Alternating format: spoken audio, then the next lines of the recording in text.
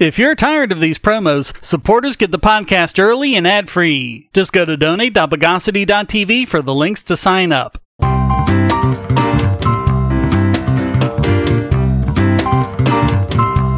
Welcome to the Bogosity podcast for the week of November 8th, 2020. The podcast that still hasn't found what it's looking for.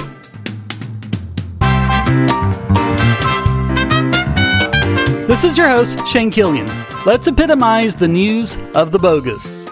Well, since we have no clue who the president's going to be for the next 4 years, while everyone's freaking out about that, why don't we look at election results that actually matter?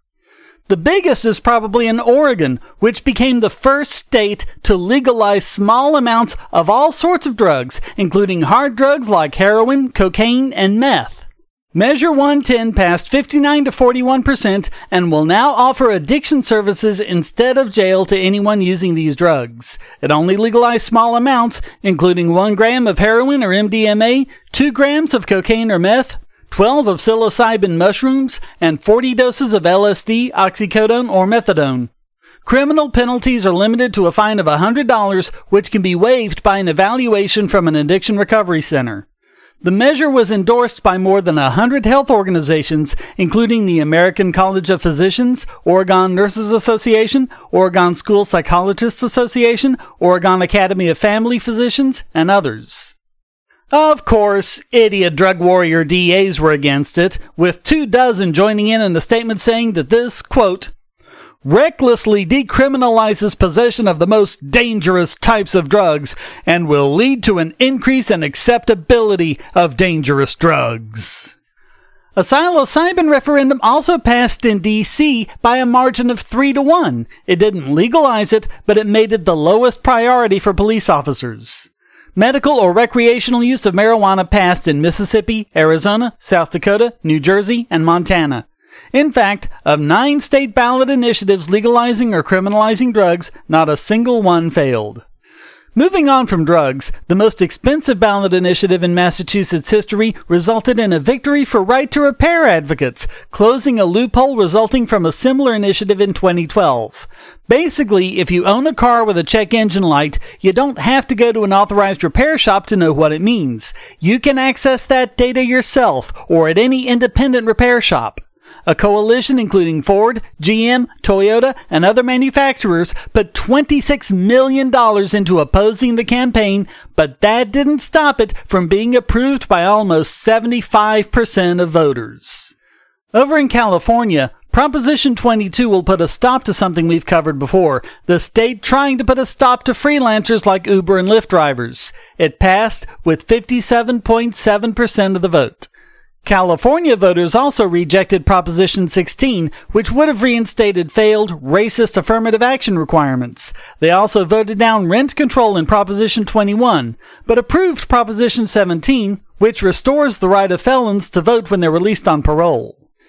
It was also a good night for criminal justice reform. Portland, Oregon, and Columbus, Ohio will now have to create new police oversight panels. San Diego will have to dissolve the city's police review board and create a new commission on police practices, and civilian police oversight panels passed in Philadelphia and Pittsburgh. And just to put a nice little cap on things, Illinois rejected an income tax hike. So cheer up! Tuesday wasn't all bad.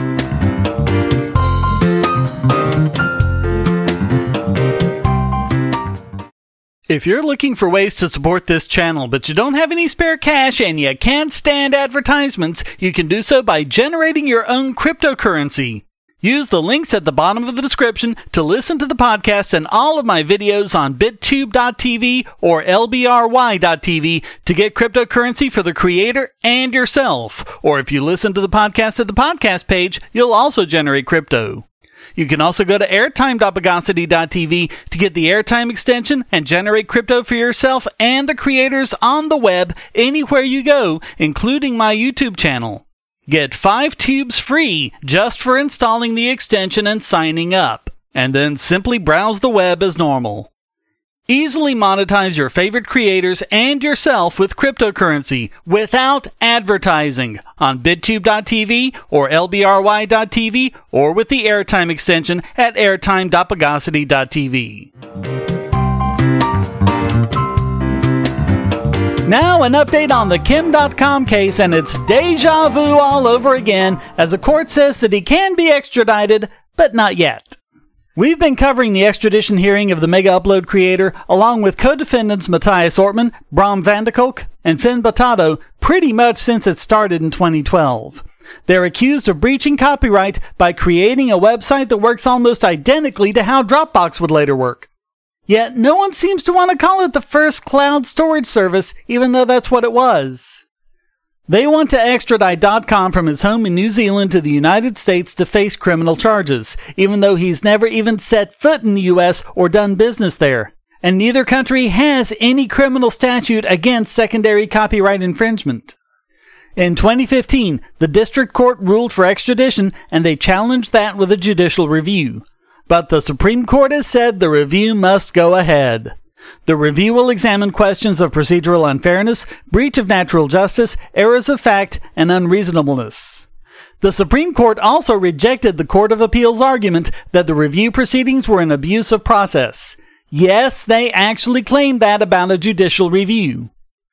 Ron Mansfield, lawyer for Dotcom, said the ruling was a mixed bag, quote, "We welcome the opportunity to take the United States to task on its prosecution and management of this request for extradition. This has been a political case, and the United States have sought to thwart Mr. Dotcom running any meaningful factual defense to it." At least now they can argue against serious procedural issues, including the U.S. and New Zealand authorities refusing to turn over vital information and the refusal to allow Dotcom to use his own money to hire expert witnesses to testify on his behalf. They had previously won the right to use Dotcom's money to hire a legal team. But he said the court rejecting their copyright argument of safe harbor, quote, "will have an immediate and chilling impact on the internet. That's because internet service providers can be found criminally liable effectively for the acts of its users, certainly if they're aware that its users are infringing copyright. You don't have to look very far on most websites to see copyright infringement, so it extends civil liability, which we all knew existed in New Zealand, into criminal liability." The decision on extradition will be made once the review and its appeals are resolved. Until then, as Mansfield asks, can we live with it? Will it result in access restrictions and further costs that we will incur as a result? Or will our government be lobbied to intervene and provide real and workable protections for them? With COVID-19 upon us, access to the internet is now essential to our business community, more so than it has ever been in the past. Yep, and if the copyright moguls have their way, no one will be safe, even if they don't live in the country and even if they never committed a crime. That's all the reason we need to keep watching this case.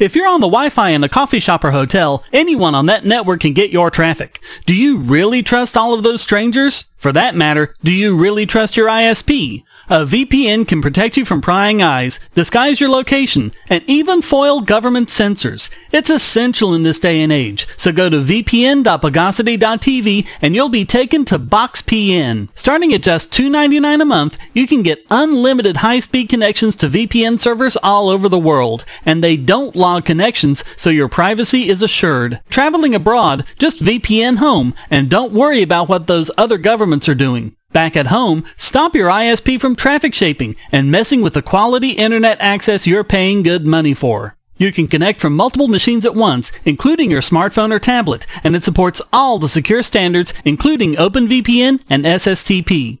Bypass censors and surveillance with your own secure VPN connection. Go to vpn.bogosity.tv.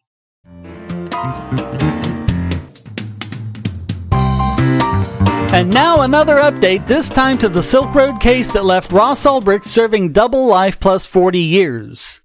The Bitcoin world was rocked this week when, within minutes of it happening, they noticed a transaction moving over $1 billion in Bitcoin to a new address.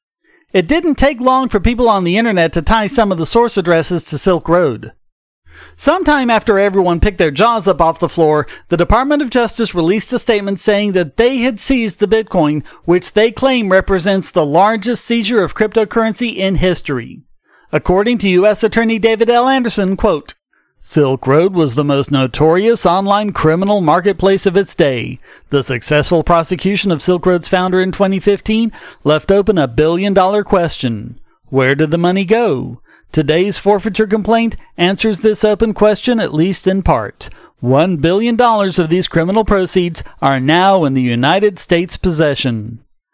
IRS-CI Special Agent in Charge Kelly R. Jackson said, quote, "Criminal proceeds should not remain in the hands of the thieves." Well, then what are you doing with them? So they seized the Bitcoin, but the question is, how? You would need to get the private keys in order to do so. Well, according to the statement, they were connected to someone they call Individual X, who had hacked the Silk Road and stolen the funds around 2012 and 2013.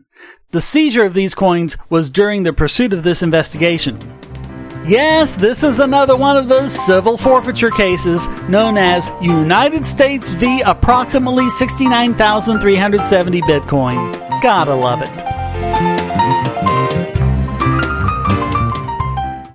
We live in a world where light bulbs connect to the internet, and recent attacks on them prove that your online security is under threat like never before. Not only your websites, but the internet-enabled devices you buy. And the biggest problem is weak passwords. That's why you need LastPass. LastPass allows you to randomly generate strong, unique passwords on the web and on your internet-enabled devices, all protected by one master password. LastPass sets up in minutes and gives you secure automatic logins throughout the web, synchronizing across all your browsers, all your computers, and even your mobile devices, at home, at work, or on the road. It even securely stores sensitive form data, including credit card numbers, backup sensitive documents, software licenses, Wi-Fi logins, and more.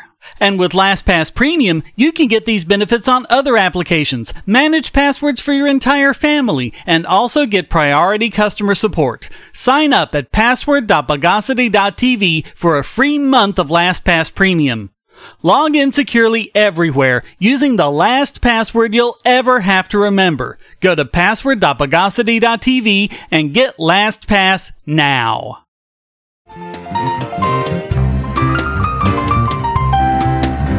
And now it's time to sensualize this week's Biggest Bogon Emitter. And this week it goes to The Intercept, the newspaper co-founded by Glenn Greenwald, supposedly to support journalistic freedom and integrity. We've been watching it go downhill over the past year, but now they've really jumped the shark. Greenwald, who still seems ever dedicated to his principles, wrote a story involving the evidence of wrongdoing against Hunter Biden and his father Joe during his capacity as vice president, taken from a hard drive the younger Biden had left at a repair shop. That was when Greenwald found himself censored by his own news company, a company he founded to avoid exactly that. Greenwald said, quote, "The irony is that a media outlet I co-founded, and which was built on my name and my accomplishments, with the purpose of guaranteeing editorial independence, is now censoring me in the most egregious way about the leading presidential candidate a week before the election." He posted the uncensored article in full on Substack, a website more and more independent journalists such as Matt Taibbi are going to. Who wants to start a pool on when they'll try and get it deplatformed as a website run by Nazis, white supremacists, and Russian intelligence agents? The main culprit here seems to be lead editor Betsy Reed, who said that even if the story were true, it would, quote, "represent a tiny fraction of the sleaze and lies Trump and his cronies are oozing in every day." Greenwald said that not reporting on one politician's misdeeds because another was worse was a, quote, "corrupt calculus." And really, we were talking about just a single article here, reviewing the same New York Post article we mentioned a few weeks ago, in particular involving emails, some of which have since been verified thanks to the digital signature Gmail attaches to all its emails. Taibbi gives us a bit of the down low in his article on the controversy, quote, "When reporters and editors interact, they speak between the lines. If an editor only ever suggests or assigns stories from a certain angle, you're being told they don't particularly want the other angle. If your editor has a lot of hypothetical concerns at the start, he or she probably won't be upset if you choose a different topic." Finally, when an editor lays out suggestions about things that might help a piece be even stronger, it's a signal both parties understand about what elements have to be put in before the editor will send the thing through. She had insisted that they tap into in-house knowledge in the form of 2 reporters Greenwald had clashed with in the past, one of whom had wrongly denounced the Post piece not only as a conspiracy theory, but Russian disinformation. These would be the so-called fact-checkers. Greenwald put it plainly. If someone at the Intercept wants to say something consistent with the prevailing liberal narrative or designed to help Biden win, same thing, no editorial standards of any kind are applied. They're free to say whatever they want, even if it's false. That's why Risen was able to publish a story today claiming over and over that the New York Post emails are Russian disinformation, even though everyone knows there's no proof of that. But liberals like it, and it helps Biden, so it's good to go. But if I want to write an article calling into question the prevailing views about Biden and Burisma, a huge editorial squad is being prepared to subject every comma to intense scrutiny. I just wish there was an acknowledgement of the double standards. The only reason people are getting interested in and ready to scrutinize what I write is because everyone is afraid of being accused of having published something harmful to Biden. That's the reality. And Greenwald noted that none of them had identified a single factual inaccuracy in the article. He wrote, "What a healthy and confident news organization would do, as the New York Times recently did with its own Pulitzer Prize-winning 1619 project, is air the different views the journalists have about the evidence and let readers decide what they find convincing, not force everyone to adhere to a top-down editorial line and explicitly declare that any story that raises questions about Biden's conduct is barred from being published now that he's the Democratic nominee." They refused to budge, leaving Greenwald with little option but to resign from the very news outlet he himself created to avoid exactly this sort of thing. The Intercept quickly went into damage control mode, with Reed calling him, quote, "a grown person throwing a tantrum."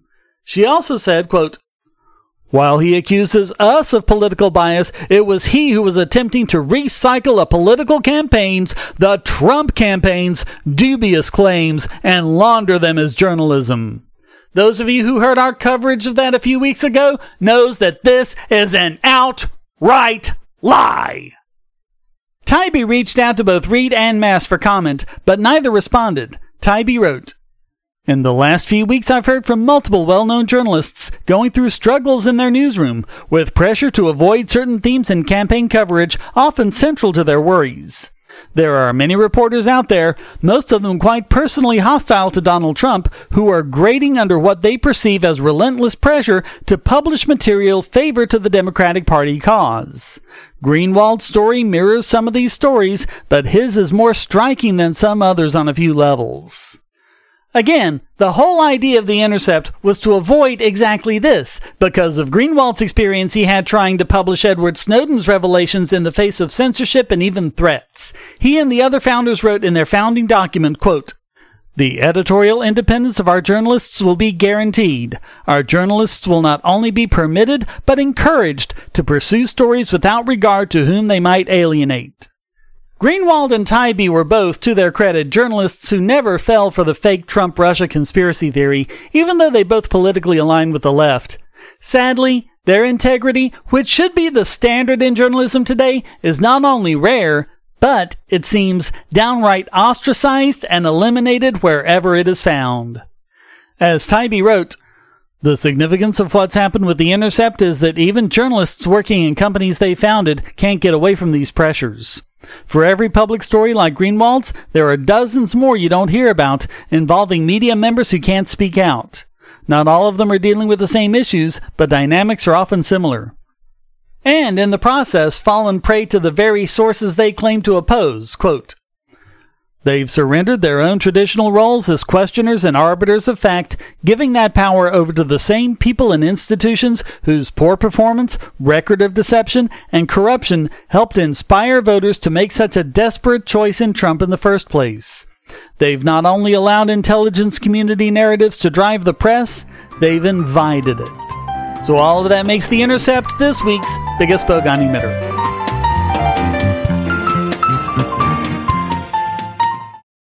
want to tell you about the eyeglasses I've been wearing for years. As people can see on my videos, I have a very strong prescription, which makes glasses more expensive, especially when I need computer glasses, reading glasses, prescription sunglasses, and most expensively, progressive lenses for general everyday wear.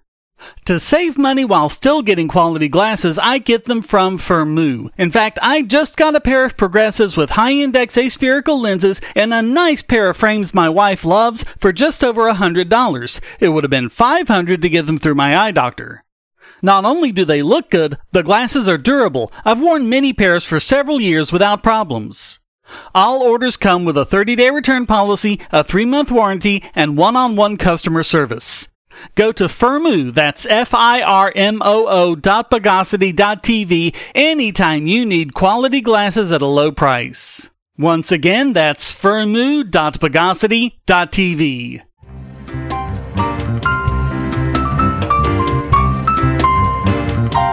And now let's nittify this week's Idiot Extraordinaire. And this week it goes to California Governor Gavin Newsom, who just got smacked down by the courts for way overstepping his constitutional bounds during the COVID-19 pandemic. Superior Court Judge Sarah Heckman said that he wasn't allowed to make any order that, quote, changes existing statutory law or makes new statutory law or legislative policy. Only the state legislature can do that, according to the basic separation of powers most of us learned about in grade school. He has made over 50 executive orders changing California's statutes since the COVID-19 emergency was declared, including 3 regarding the general election. In particular, his order that vote-by-mail ballots be sent to each of the 21 million registered voters in the state violated the California state constitution because it was legislative in nature instead of an order putting into effect an existing statute, and by existing statute, the California Emergency Services Act, or CESA, doesn't count.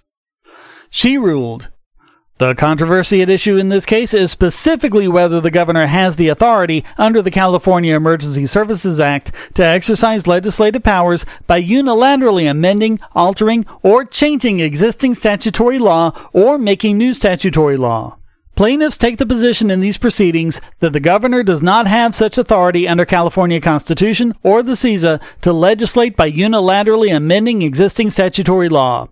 The governor takes the position that the CESA's grant of authority to exercise all police power vested in the state, allowing him to promulgate, issue, and enforce such orders and regulations as he deems necessary, authorizes him to legislate by unilaterally amending existing statutory law. And she found, the plain meaning of the CESA does not delegate to the governor the power to legislate. In fact, the language of the bill only allows the governor to, quote, make, amend, and rescind orders and regulations. That's orders and regulations, not statutes.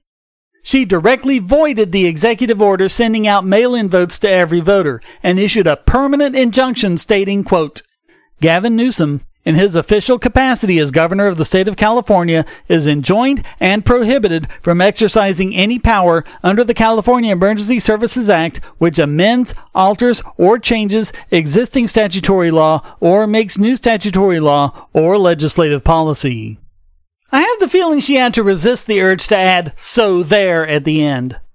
The state public health officer does have the authority under state law to combat contagions as long as they are, quote, necessary to ascertain the nature of the disease and prevent its spread.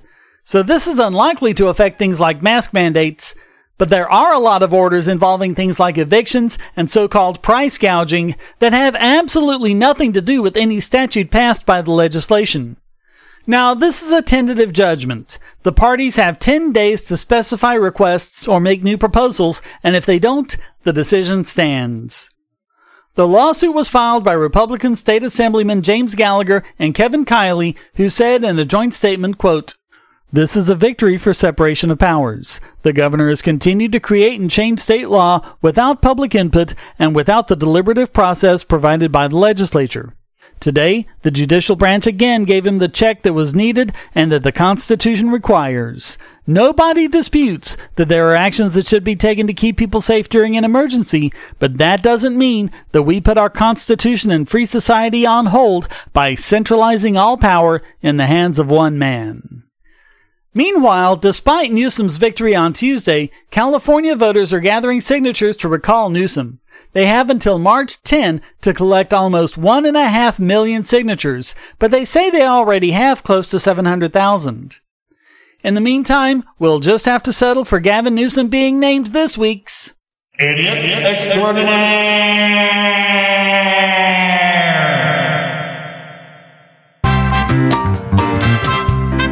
Well, that wraps up the Magna Carta Master Charja edition of the Bogosity podcast. I hope you enjoyed it. If you did, please keep this podcast going by subscribing and supporting in one of several different ways you can find at donate.bogosity.tv, including PayPal, cryptocurrency, or subscribing at Patreon or Subscribestar to listen early and ad-free. Also, please come to discord.bogosity.tv where you can join the discussion and post a question, statement, news article, or rant. Thank you for listening. Until next time, here's a quote from L. Neil Smith. Principles are not meant for times or circumstances when abiding by them is easy. They're for when it is hard. They are not meant to be thrown over in an emergency or suspended for the duration, but to be honored no matter how dangerous or difficult it gets. The Bogosity podcast is licensed under Creative Commons Attribution Non-Commercial No Derivatives 4.0 International License.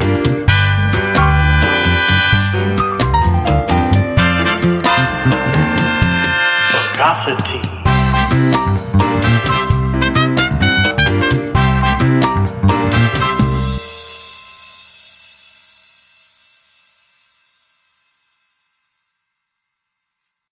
Do you have children, or nieces or nephews? Are you homeschooling, or just want to counter some of the socialist indoctrination most children get in school? If so, go to bogosity.tv/TuttleTwins, and you'll be taken to a website where you can get some great books for elementary-age children.